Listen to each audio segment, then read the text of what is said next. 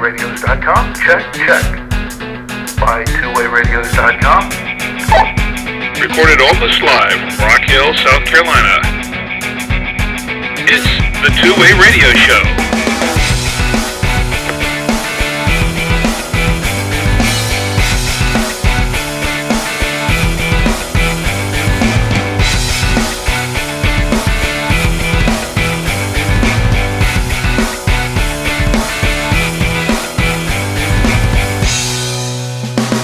And welcome to the Two-Way Radio Show. I'm Rick Savoya. I'm Danny Feemster. And Anthony Roque is out today.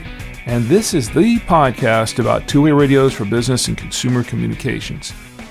Today we'll tell you about a new initiative by Kenwood to offer factory-authorized refurbished radios for business. We'll also discuss a report and order by the FCC to open additional frequencies for business and industrial use that takes them closer to channels used for the GMRS. Plus, we'll tell you about a radio operator who was fined for impersonating first responders on a public safety frequency, and take some of your comments and questions from our blog and our forums at twowayradioforum.com. Our show is sponsored by BuyTwoWayRadios.com, the source of two-way radios and radio accessories for businesses and consumers since 2002. Enter the promo code SHOW at checkout and save an additional 5% off your order. BuyTwoWayRadios.com, your radio specialists. Kenwood is a popular and respected manufacturer of two-way radios, and their ProTalk line is used in many businesses and industries. Now, the company is offering an alternative to their brand new products, Kenwood refurbished radios. Yeah, this is pretty exciting. Buy Two-Way Radios, our company here, has become Kenwood's exclusive dealer for factory-authorized reconditioned or factory-authorized refurbished radios. Kenwood's never offered refurbished radios before. This is something. This is something that's very new to them, and I don't know of any other manufacturers at the moment. I can't think of any that really do offer a program like that, at least on any kind of a scale. Right. I can't think of any either. I mean, you see some dealers, like I guess in the past we have, like if you get customer returns that you're not able to resell, maybe you list them on a marketplace or you sell them as a reconditioned radio. But these are factory reconditioned or factory refurbished radios. These are radios that Kenwood would have normally thrown away, that are perfectly good in almost, in all cases, and they're offering them as refurbished. Now, this means, these radios aren't some old, beat-up, used models that you just buy off of eBay and it's just, you get it as is and you're kind of stuck with whatever you purchased. They go through these things and they check them over thoroughly and they take it to another level. Yeah, I had a long conversation with Kenwood before we started doing this, and we ask a lot of questions, like where are these radios coming from, what normally happens to these radios, and I was kind of impressed with the answers.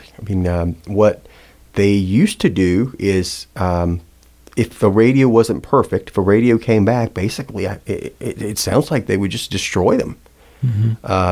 But they decided, look, we've got tons of these radios. Why are we doing this? Maybe there's a market for some lower-priced radios as refurbs. I think that's a smart move. We've had them up for a week, and they seem to be selling pretty well. So it does seem like customers are interested. Hopefully it works out well, and Kenwood's happy with the results, and we end up being able to do this more and more frequently. But where these radios are coming from, I guess, is where I was going with that. And there's three places. These could be a radio that a customer received and found to be defective or not working properly in some way, and Kenwood has decided that instead of repairing this radio, they're going to send them a new radio. Normally this would happen right after a customer's made a purchase. Like you buy a new radio and something right out of the gate doesn't work, and you return it. You don't want a repaired radio to replace something you just purchased. You want another new one.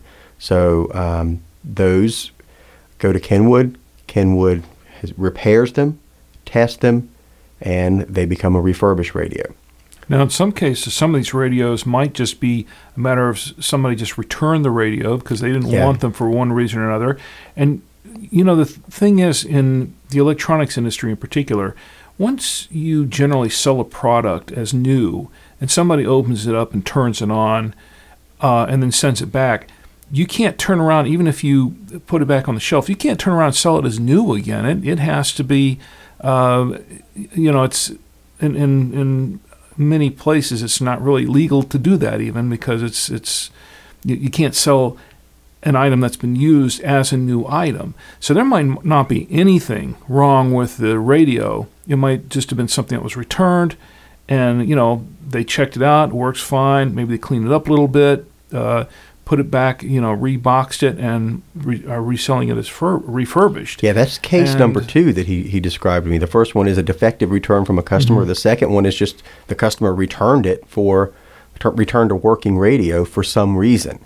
Now, this may be that they bought the wrong radio. It could be that they bought a 1 or a 2 watt radio and they get it to their building and they realize it doesn't provide enough coverage, so they need to switch out to a more powerful radio.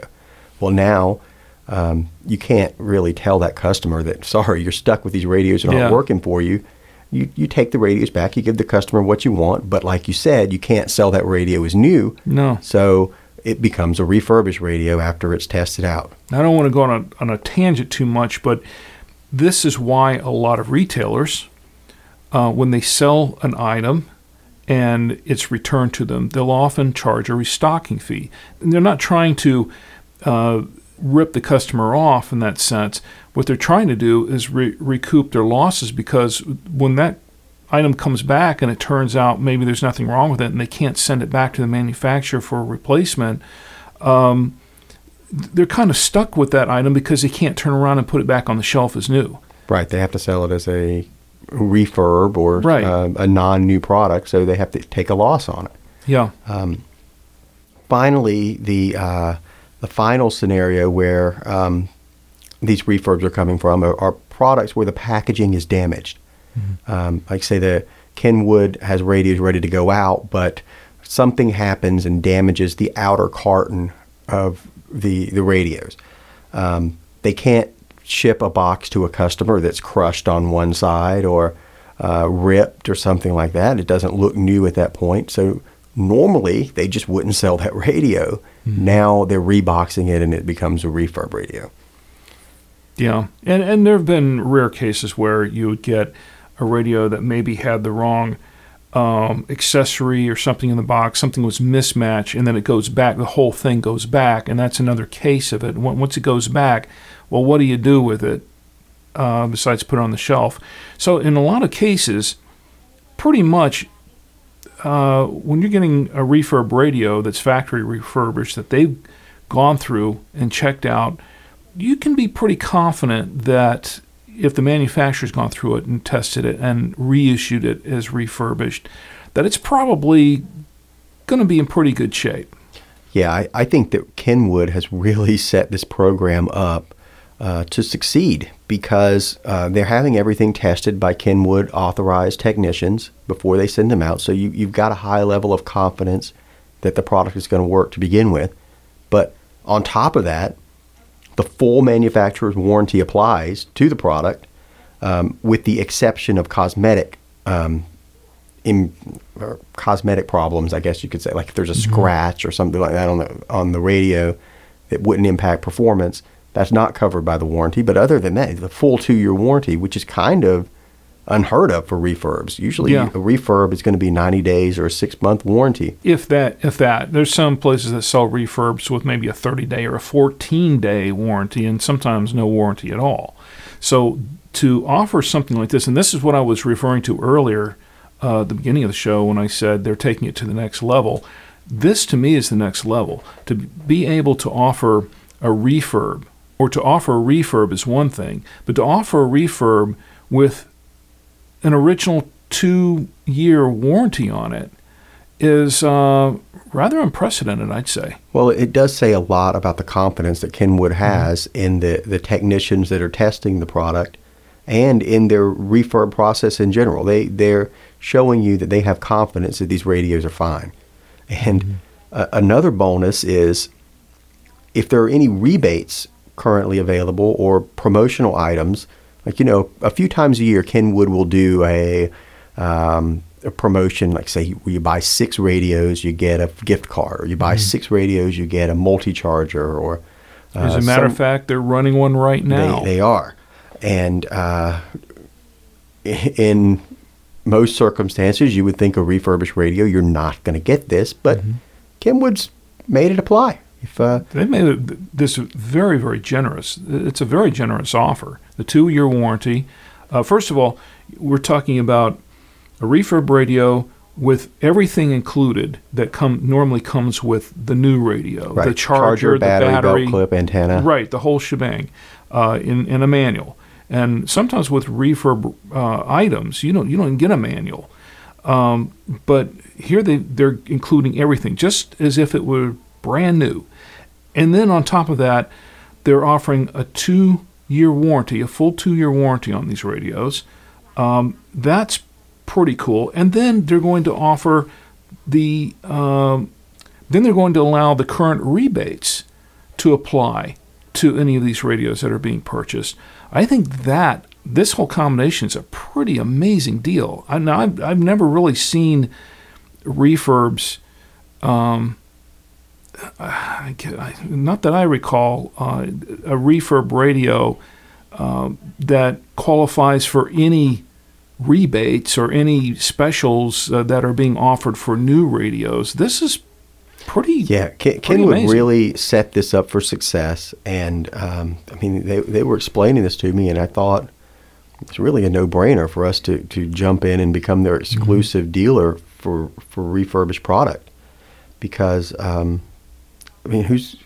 it seems like these things are definitely going to sell, and it's going to be a successful program. I mean, we're selling the refurbs for 25 to 35% below the normal price of the radio. Plus, you add the rebates, you can save even more. You get a free multi-charger with the current promotion, full 2-year warranty. People are going to jump all over this, and they already are. Availability is something that we need to talk about. If you're interested in a refurbished radio, you need to get it quick because they're going fast, and there's no guarantee that it's going to be something that we have in stock going forward. This may be something that we get an opportunity every 3 months. It may be something less often than that. This is the first time Kenwood's ever done it. I'm not sure the product that they made available to us, what kind of time period that covers for them, but I don't know how often this product is going to be coming in, or even, they may very well decide that they don't want to continue the program. This may be a one-time offer, and actually for some of these models, I could imagine this would be kind of a one-time offer, because we haven't mentioned the models. We haven't gone through the list of models yet. We should probably go through that right now so people really understand what we're talking about here. Well, isn't it all of the current models plus a couple of models that have been discontinued? Yeah, the models that have been discontinued in the past that were very popular models were the TK 2400 V4P and the 3400 U4P, the 4-channel models. Right. And the 3230, the original TK 3230. We did get some of them, but those are sold out already. Right.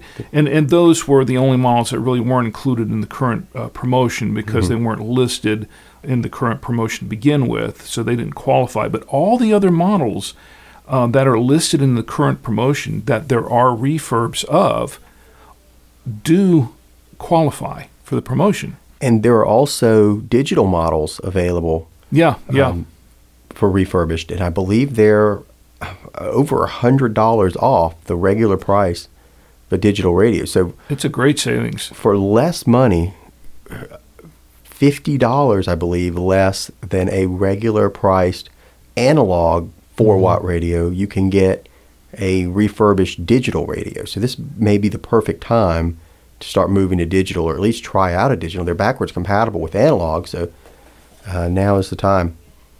I think this is a phenomenal opportunity for any business or industry that wants to go to Kenwoods or has Kenwoods already and wants to add to their fleet, and they have some of the NX series digital radios, and they want to add a few more, but they think that maybe it's a little price too high for what they're budgeted for at the moment. $100 off. Yeah, it's a you great can't deal. beat that. Plus the promo incentive. That's pretty amazing.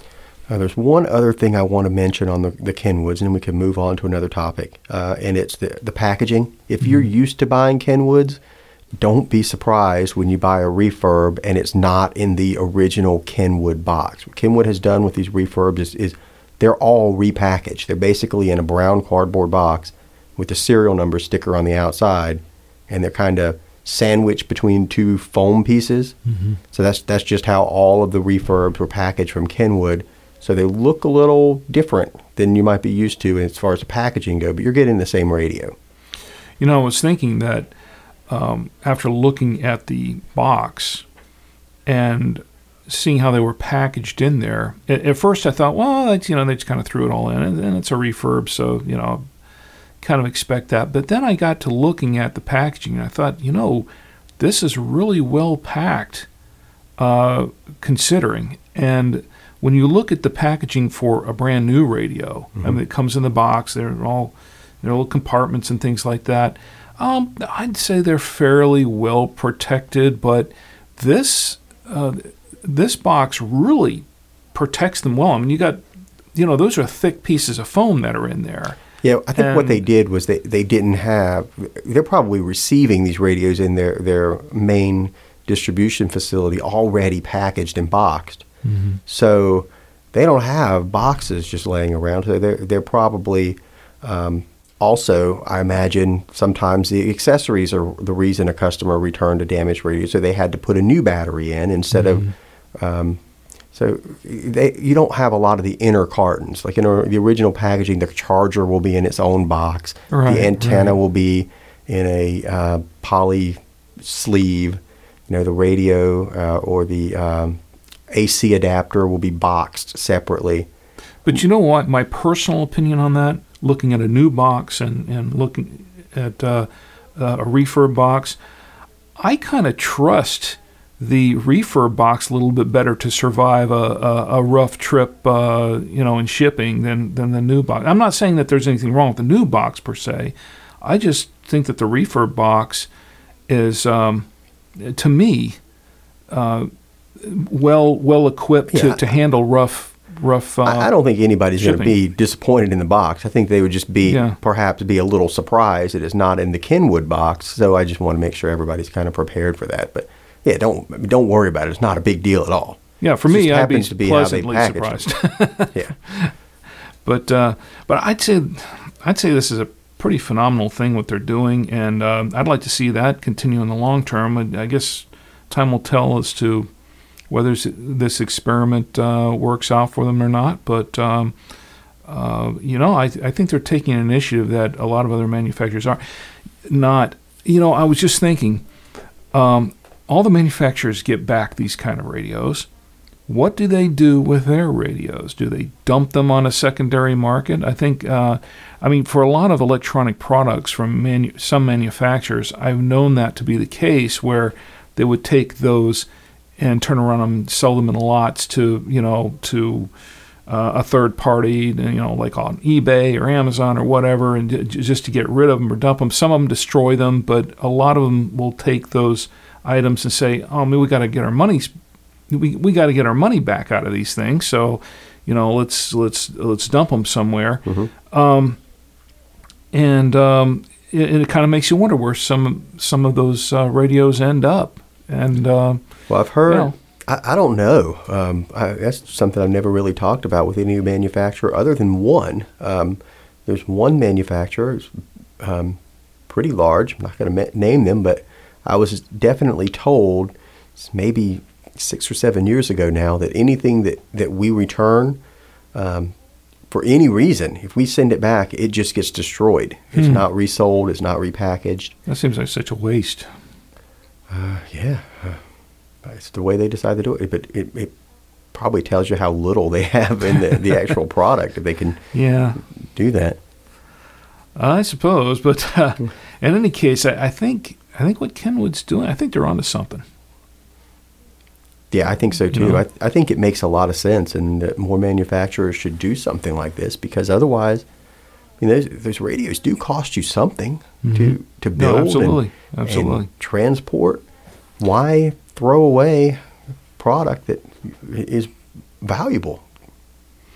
Well, as Danny just mentioned, we are the exclusive dealer for these Kenwood factory authorized refurbished radios.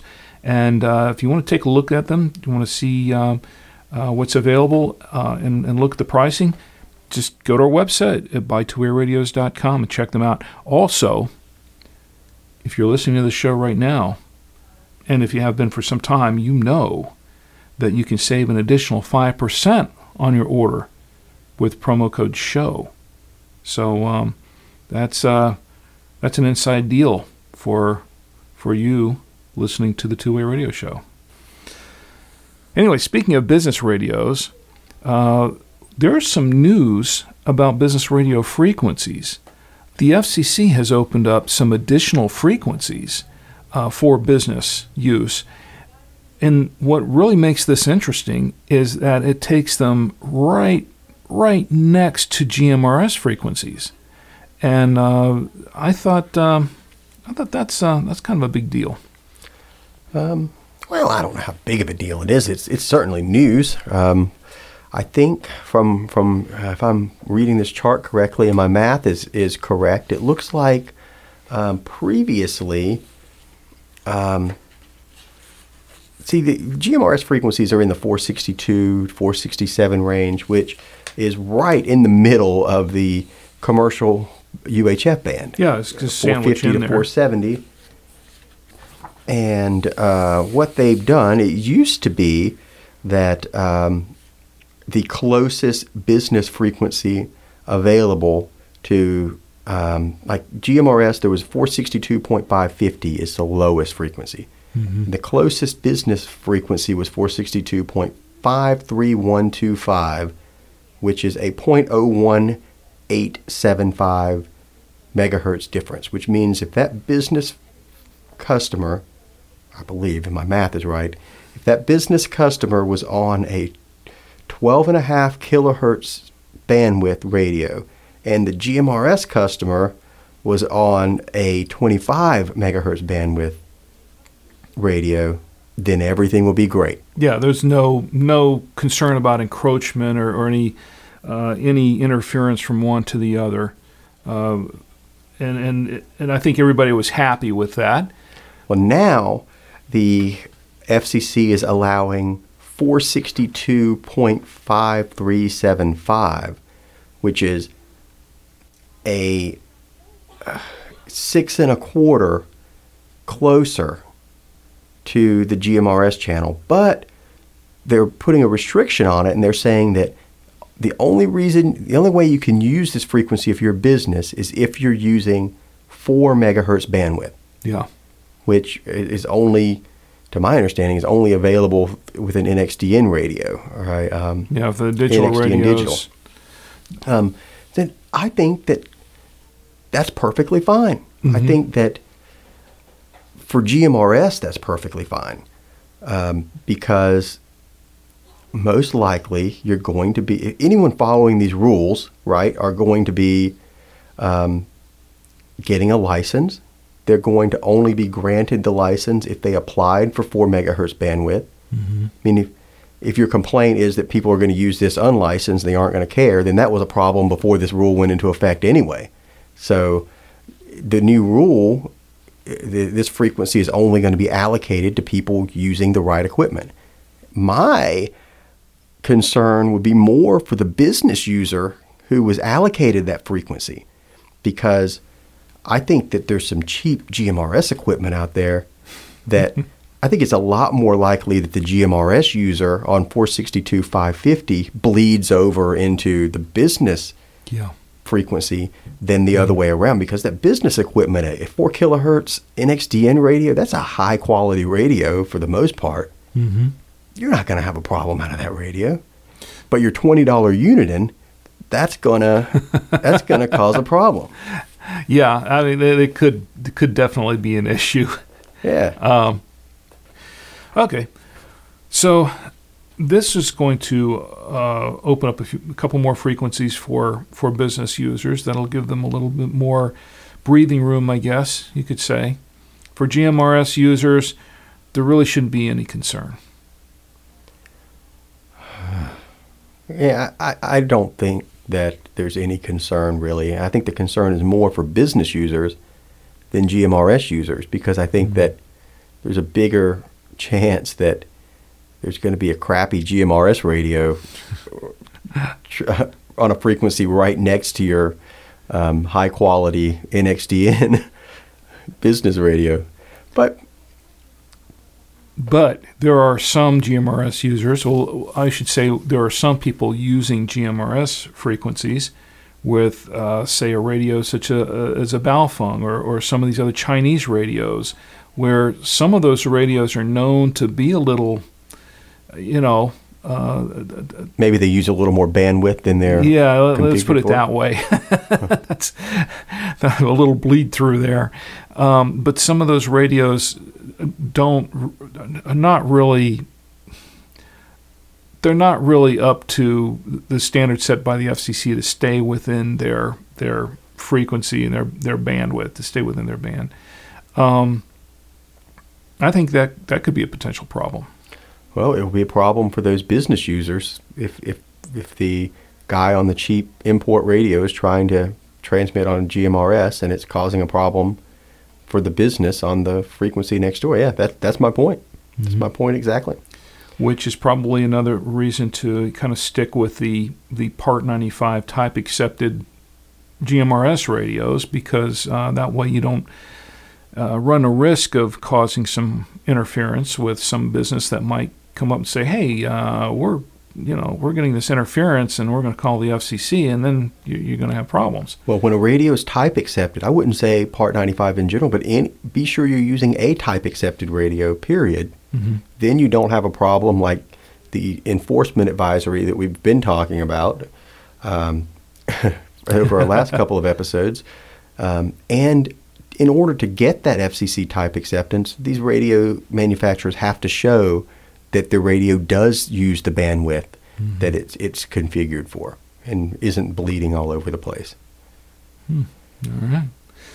Well, speaking of the FCC enforcement advisory, in the last episode of the Two-Way Radio Show, we were talking about one of the reasons for the enforcement advisory is the concern by the FCC that some of these import radios were being used in an unauthorized fashion on other frequencies that they weren't supposed to be used on, like, for instance, public safety frequencies and FRS, GMRS, that sort of thing. Mm-hmm. Now, I recall in our last discussion, you mentioned, I was mentioning examples, saying that there are examples of people using these radios on public safety frequencies, right, and causing interference. And you're saying, well, show me an example. And they're not that many of them. And it's funny. After the show was done, the FCC issued a press release about just such an incident, where they were actually fining somebody for doing just that very thing. And I thought, this would be perfect to mention on the show, because Danny was asking me for examples. Here's a prime example. And actually it was also covered in National Communications Magazine. National Communications Magazine, for those who don't know, is touted as America's hobby radio magazine. They've been doing their thing for 30 years. It's run by Chuck Geisey. He does a phenomenal job of putting together articles and news items in this magazine. It comes out every 2 months. And I was just going through the November-December issue for this year. And they had a couple of articles. In fact, they did have an article on the business frequencies that we were just discussing. But they also mentioned this item about this person being fined for using unauthorized frequencies. I'd seen the press release earlier, and I was thinking, I could use this on the show. But then they mentioned it in the magazine, and I thought, oh, this is kind of big. It's definitely worth covering. Well, wait a minute. We need to talk about I saw this in your notes for the episode. Knew it was coming up. I went back and listened to what I said in the previous episode. And I stand by it. I don't think that I didn't deny that these are out there. My point last week was that there are millions of these radios. Mm-hmm. And sure, you're going to find a couple troublemakers. But is it really that big of a problem that out of millions of radios, you have 3 or 4 times a year the FCC issues a fine on somebody that's, and now this person here that caused the trouble, he was intentionally messing with public safety frequencies. Intentionally. Well, before he deserve where I think some of the FCC stuff gets overblown is when it's sort of like a fear tactic that, if you go out camping with your kids and you don't have a GMRS license, then the FCC is going to come get you and fine you $25,000. And I don't see examples of that ever having happened. I don't really think that's what the FCC is really concerned with. But I think agree. I think they're concerned this. with people intentionally being a nuisance, and I think that you have to go really far out of your way. You really have to try to get one of these FCC fines. Well, this guy apparently did. And before we get to the commentary too much, let's tell everybody about what this guy did. The FCC proposed a fine against a gentleman, Mr. Ocean Hinson of Surry County, North Carolina. This is in North Carolina, not too far away from us. You're calling him out. Look at that. Yeah. Well, they called him out. It's on all the news. So they're proposing a fine against him for apparent intentional misuse of a local public safety radio communications network.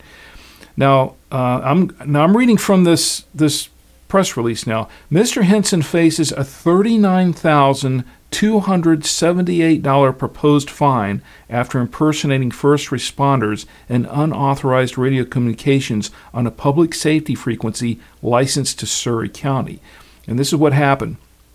On October 17th, 2017, Surry County officials responding to a fire alarm triggered at a local residence transmitted a request for a unit from the Westfield Volunteer Fire Department. Shortly thereafter, Mr. Hinson, posing as Westfield VFD Unit 7331, responded by radio and stated that he was en route to the scene of the alarm. Approximately 4 minutes later, Mr. Hinson, still identifying himself as Westfield VFD Unit 7331, contacted the dispatcher by radio and canceled the call. As a result of these two transmissions, no real first responder investigated the triggered residential fire alarm. Fortunately, no fire actually occurred at the scene of the alarm. Mr. Hinson later admitted to local law enforcement that he had made the two unauthorized transmissions using a mobile radio in his personal vehicle. Now, here's the thing. This guy intentionally misled authorities about, an incident that actually didn't occur, and then he came back and canceled the call. Now, there are a couple of things here. First of all, this guy clearly did this on purpose, right? Which I don't know.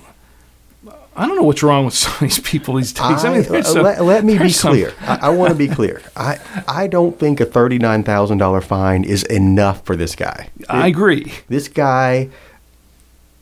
Why isn't this guy in prison? Yeah, we need to do something to this guy. This guy needs to be punished for this in some way or another. We need to make an example of this to Exactly. discourage this type of behavior. I mean, Absolutely. it's just amazing to me what kind of person does something like that. I don't know. But second, this points out the fact that, and as you were saying, maybe it doesn't happen that often, but really all it takes is one time for some kind of disaster occur. Let's say, for instance, what if somebody got on, there was a real emergency, somebody needed help, and somebody got on and started messing around like that with the first responders, misdirected them or canceled the call or told, whatever they did, when the person really needed help, and then, they never received I get the that. assistance. Here's All my it takes is question. one time. Gotcha. Gotcha. All it takes is one time. How do you prevent it? How would you have stopped this guy from doing this if he is intent upon doing it? There is no amount of FCC regulations that you could put in place that would have prevented this.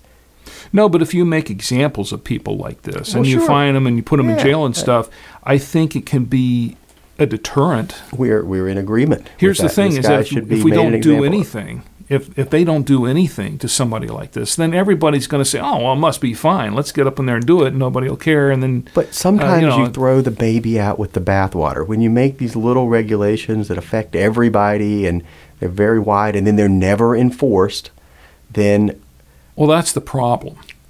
It's Well, enforcement. it's either the problem that they exist or it's the problem that they're not enforced. It's one or the other. You can't have them and then not enforce them, and then but then maybe you could argue that if you can't enforce them, maybe you shouldn't have so many. It's Right? that vicious cycle. Well, look at what happened with GMRS. I mean, we no longer for decades this was a license required service that was not enforced. No one ever got the license. No one died. Everything was fine, and now we don't need a license, and life goes on. Well, I still think that this is a prime example of why the FCC issued that enforcement advisory, or one reason why the FCC issued that enforcement advisory. I know there are those who would argue that, well, they issued it because some of the big manufacturers really want to crack down on the imports and things like that. But I think this is a valid reason for having that advisory. It's a valid reason for. No, I don't. I disagree.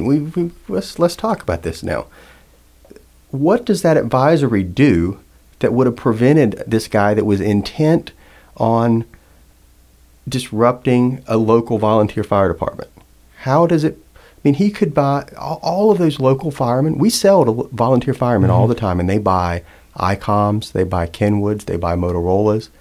Sometimes they buy imports, but I would argue that's the exception rather than the rule with volunteer firemen. Maybe this guy was a disgruntled ex-fireman that had a Motorola in his car. Who knows? That it doesn't matter, though. It's still no excuse for him to do that. But, Exactly. But that advisory would not have prevented it. He could have gotten the same radios that most of those volunteer firefighters are using, had it programmed to the frequencies they're using without much of an issue, and did exactly what he did. The advisory doesn't change anything here, does it? Well, I think it makes people more aware of it and say, hey, maybe we shouldn't do. I mean, look what it did for us. We received the advisory like everyone else did, and what did we do? We took immediate steps to make sure that the products that we sold were in compliance. But you could argue that advisory hurt us because we were more proactive about making sure we were compliant. We rushed to be sure to remove any products that we were unsure about from sale on our website. None of our competitors did that. Our competitors continued. Nobody else did? I couldn't find anyone else that did that. I see UV5Rs being sold throughout the internet still. I see no one else making any changes. So the advisory hurt the dealers that are more willing to avoid breaking the rules. Does that make sense? People that want to follow the rules. And that's sort of my point. And I think that's the same thing I think the advisory does nothing here. I think this guy could have had any radio that wouldn't have been affected by the advisory and had the same problem? Well, looking from the other side of the coin, from what you're saying, is that if the enforcement advisory had never been issued at all, would nothing have changed? I mean, I think that it was important for them to do that anyway because... No, it was unclear. The enforcement advisory didn't spell out exactly what the law was or what should happen. The enforcement... I'm still confused. We're all confused, and I agree that it was not completely clear. But what I'm saying is that if they didn't issue an enforcement advisory at all, then everyone could argue that the FCC is doing absolutely nothing. Now, at least they're not doing that. Okay, we'll say that they're not doing that much, but at least they issued an enforcement advisory. Well, they could have just not done anything, and then it was business as usual. And then later on down the road, people would complain, "Well, the FCC never does anything," and these rules have no teeth. The FCC walked into a room, dropped a grenade, and then left. Yeah. And now we've got all this shrapnel everywhere. No one knows what's going on. The FCC isn't. From what I've seen, they've responded to a few people's email. They didn't respond to my email. You know what else? I don't think it's just the FCC either. We've heard, I was monitoring online all the discussions. Well, when this enforcement advisory first came out, there was a lot of banter about it, a lot of talk back and forth, a lot of discussion on all, on forums, on social media and Reddit and these various places. And then, and it lasted for a few days, and then poof, it got real quiet. Nobody said another word about it. And I was on the ARRL site, and the ARRL issued this article about, well, we're looking into this, we're working with the FCC to get this taken care of, and we'll keep you updated on our progress and what's going on, the words to that effect. I've been watching the ARRL site for the last month, and not a peep out of them after that first article as to what happened after that. Well, they discussed it with the FCC, they had some talks. They were supposed to be working on something together. I don't know. That nothing has happened since then. Now, I'm not dumping on the ARRL or the FCC, but what I'm saying is that you're right in the sense that the FCC dropped a grenade and then walked away. It seemed like everybody else did too. It was like, well, there's a few days of what's going on here, and then after that, nothing. There's no more discussion about it at all. And my concern, and for the first few days, you're right. The FCC was responding to people. I found forums online where hams were saying, hey, I emailed the FCC. Here's the response I got back. And then from what I've seen, it's been silent for a while. Now, maybe, hopefully, they've listened to some feedback and they're going to go and change something, but you know how long it takes them to change something? I mean, if they decided last month that they made a terrible mistake with this advisory and that they need to make some clarifications or make some changes, it might be 2025 before those clarifications are released. That's how slow they move. By that time, we're all off analog radios, everybody's on digital, and nobody cares anymore anyway. I mean, think about it. The advisory was in response to a complaint about a Baofeng radio from 2013. True. We could be in limbo for years at this point. And that's where hams, I mean, we're in sort of straddling the line here because we've got ham customers. We sell ham radios. We sell business radios. But people in the amateur radio community really did get handed a grenade because the advisory, if you take it literally, means that they're not allowed to use a radio that is capable of transmitting outside of the ham bands unless it's type accepted in some way, which is a change from the way things were understood to be for a long time.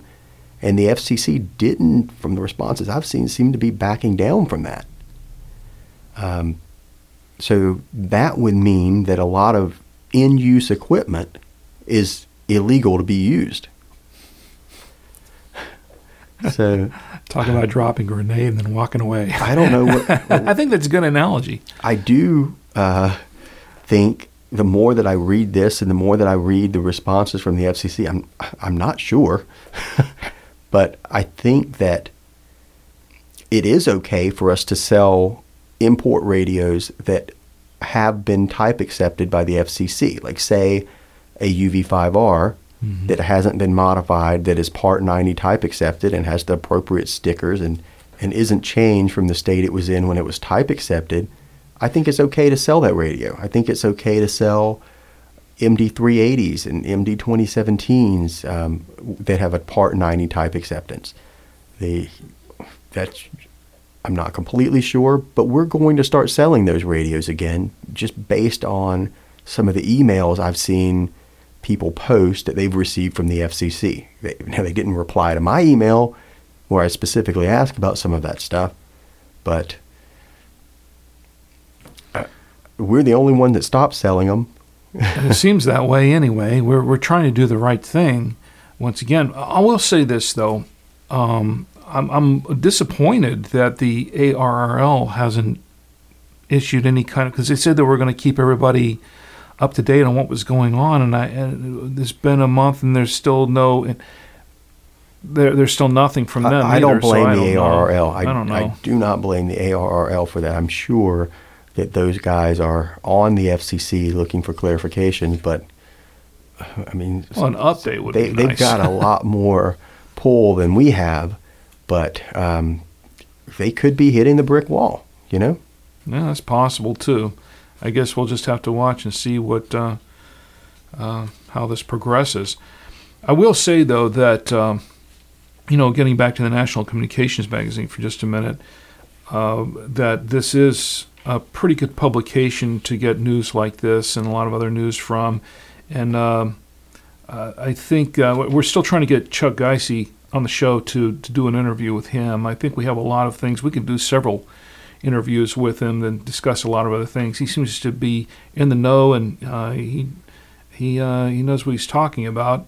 And if you're interested in picking up a National Communications Magazine, you can get a subscription to it from natcommag.com for $25 a year.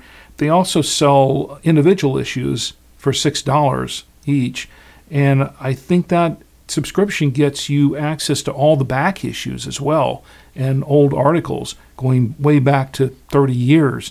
So it's a pretty good deal. I did that. I just recently purchased a subscription, a year subscription, got in there, and there's a lot of good content in there. So I recommend National Communications Magazine for a lot of this news. And hopefully we'll get Chuck in here soon. We can have some great discussions with him. We have some comments and questions from our blog and our forum at twowayradioforum.com. And, the first one I'm going to read is a comment on episode 128 on our FCC Enforcement Advisory episode. Oh, boy. Yeah, it's short. This is from Barry. He says, "Thanks for a great show. I did not hear anything mentioned about the spurious emissions." And that's from Barry.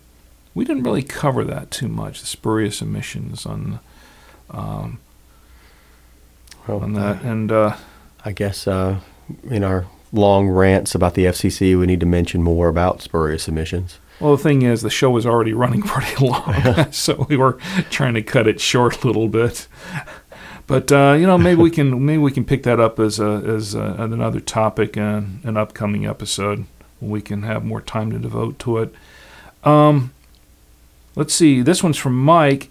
He says, "How do you lock your radios down to the ham bands only? Can they be unlocked by the user?" And that's from Mike. And that's what we were discussing, locking down the ham bands. Well, usually it really depends on the radio. A lot of times that's something that's set in firmware or with special software by the manufacturer ahead of shipping. There are some manufacturers that have software that's probably not intended to be used by end users that allow adjusting those frequency ranges. But it really just depends on the radio. Mm-hmm. And let's see, this one This one comes from Dish Soap. That's his handle, I guess. He says, I had a question about two-way radios. So I work as maintenance for a school district, and I work between 5 schools. Each school has their own walkie-talkies and are on different frequencies. Most are different brands completely. So to get to the point, I would like to have one radio that would be able to pick up all 5 schools so I don't have to use a different radio every time I travel from school to school. And he wants to know if we have any suggestions on this. And that's from Dish Soap. Yeah, that's an easy one. Yeah. Assuming that everybody's on VHF or UHF. But, I guess even if they're not, there are dual band radios that exist. So it's really just a matter of figuring out what frequencies the channels that you use are, and then programming a single radio, channel 1, to match up to channel 1 at school A. Channel 2, you can program to match up to channel 1 at school B. But it depends on what type of radios it's using, too, because, some of these schools, they all pretty much buy their own radios. So a lot of schools, like the schools that my kids went to, they were mostly using FRS, GMRS radios, different ones, which was not that big of a deal, because if you wanted to get a radio that would talk to those, most any of them would work, as long as you knew what channel and what, if they were using privacy code, which codes they were using. But if a school happened to be using a MERS radio, or if they happen to be using a business radio with their own private business frequency on it, that would be a little bit different story. That might be a little bit tougher to match up with. We work with a lot of schools, and overwhelmingly, at least the schools that we work with, are using business frequencies. But yeah, who knows? Without knowing some of the details, we're not going to be able to give him a completely accurate answer. So I would suggest that he call us and work with one of our sales reps here. If it comes down to it, he could just send us, we offer this as a free service if you're buying a radio from us, just send us the radios that you want to be matched up, and we'll make sure that we program the radio that you buy to match up to the radios that you're sending us. And we can check any of those anomalies, like are they using a MERS or a GMRS frequency, or are they using some flavor of digital? And we'll make a product recommendation based on that. So yeah, digital is going to be another animal entirely, because if they're using, say, maybe if they're using 900 megahertz radios or something like that, that's he wants one radio that's going to talk to all the schools. And, sounds like we're overcomplicating. There are some fringe cases where it might not work, but I believe that we can make this guy happy. I really do. All right, and our last one comes from SCJ. He says, we have 5 sets of older Motorola MH230Rs. 3 of the units have stopped working and are outside of protection. Will newer Motorola models work with these older models? Would prefer to replace 3 rather than 10, 5 sets of 2. And that's from SCJ. That's an easy one. Yeah, they will absolutely work together. Just be sure you're using the same channel and code number. Yeah, they're all FRS, GMRS radios. They're all going to be pretty much compatible with each other. You don't necessarily have to stick with the Motorola. You can use different brands as well, and they should all pretty much talk to each other on those on the same channel and privacy codes. All right, well, I guess that does it for our comments and questions this week. Send in your comments and questions for Danny, Anthony, or myself to show@buytwowayradios.com. If you want to know more about today's topic or about two-way radios in general, check out our forum discussions at twowayradioforum.com.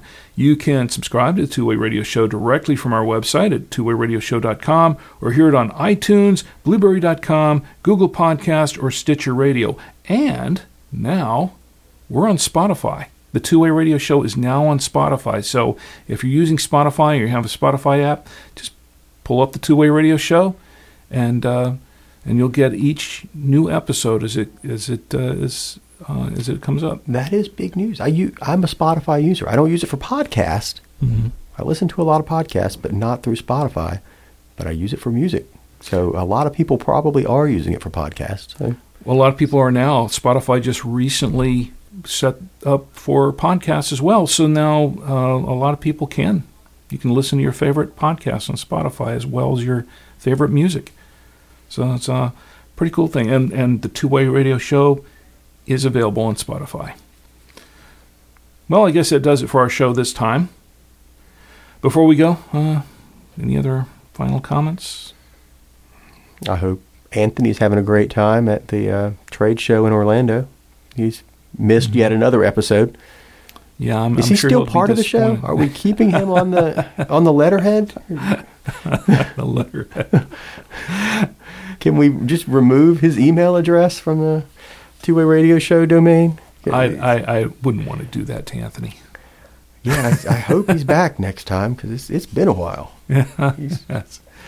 Well, we'll have to we'll have to have him make up for his absence over the last few episodes. Next week it's only Anthony. Yeah, we'll have him do it all on his own. How about that? Sounds good to me. Well, it's probably a lot warmer in Orlando right now, isn't it? Yeah, I think it is. Probably not as nasty and rainy outside, too. Well, today's show is sponsored by BuyTwoWayRadios.com. Whether you're searching for two-way radios for general consumer or business use, Buy Two-Way Radios can help you find the best solution for your needs. Enter the promo code SHOW at checkout and save an additional 5% off your order. Give us a call at 1-800-584-1445 or enter our live chat at BuyTwoWayRadios.com. Well, everyone, as always, thanks for listening, and until next time, for the Two-Way Radio Show, I'm Rick Savoya. And I'm Danny Feemster. And we're out.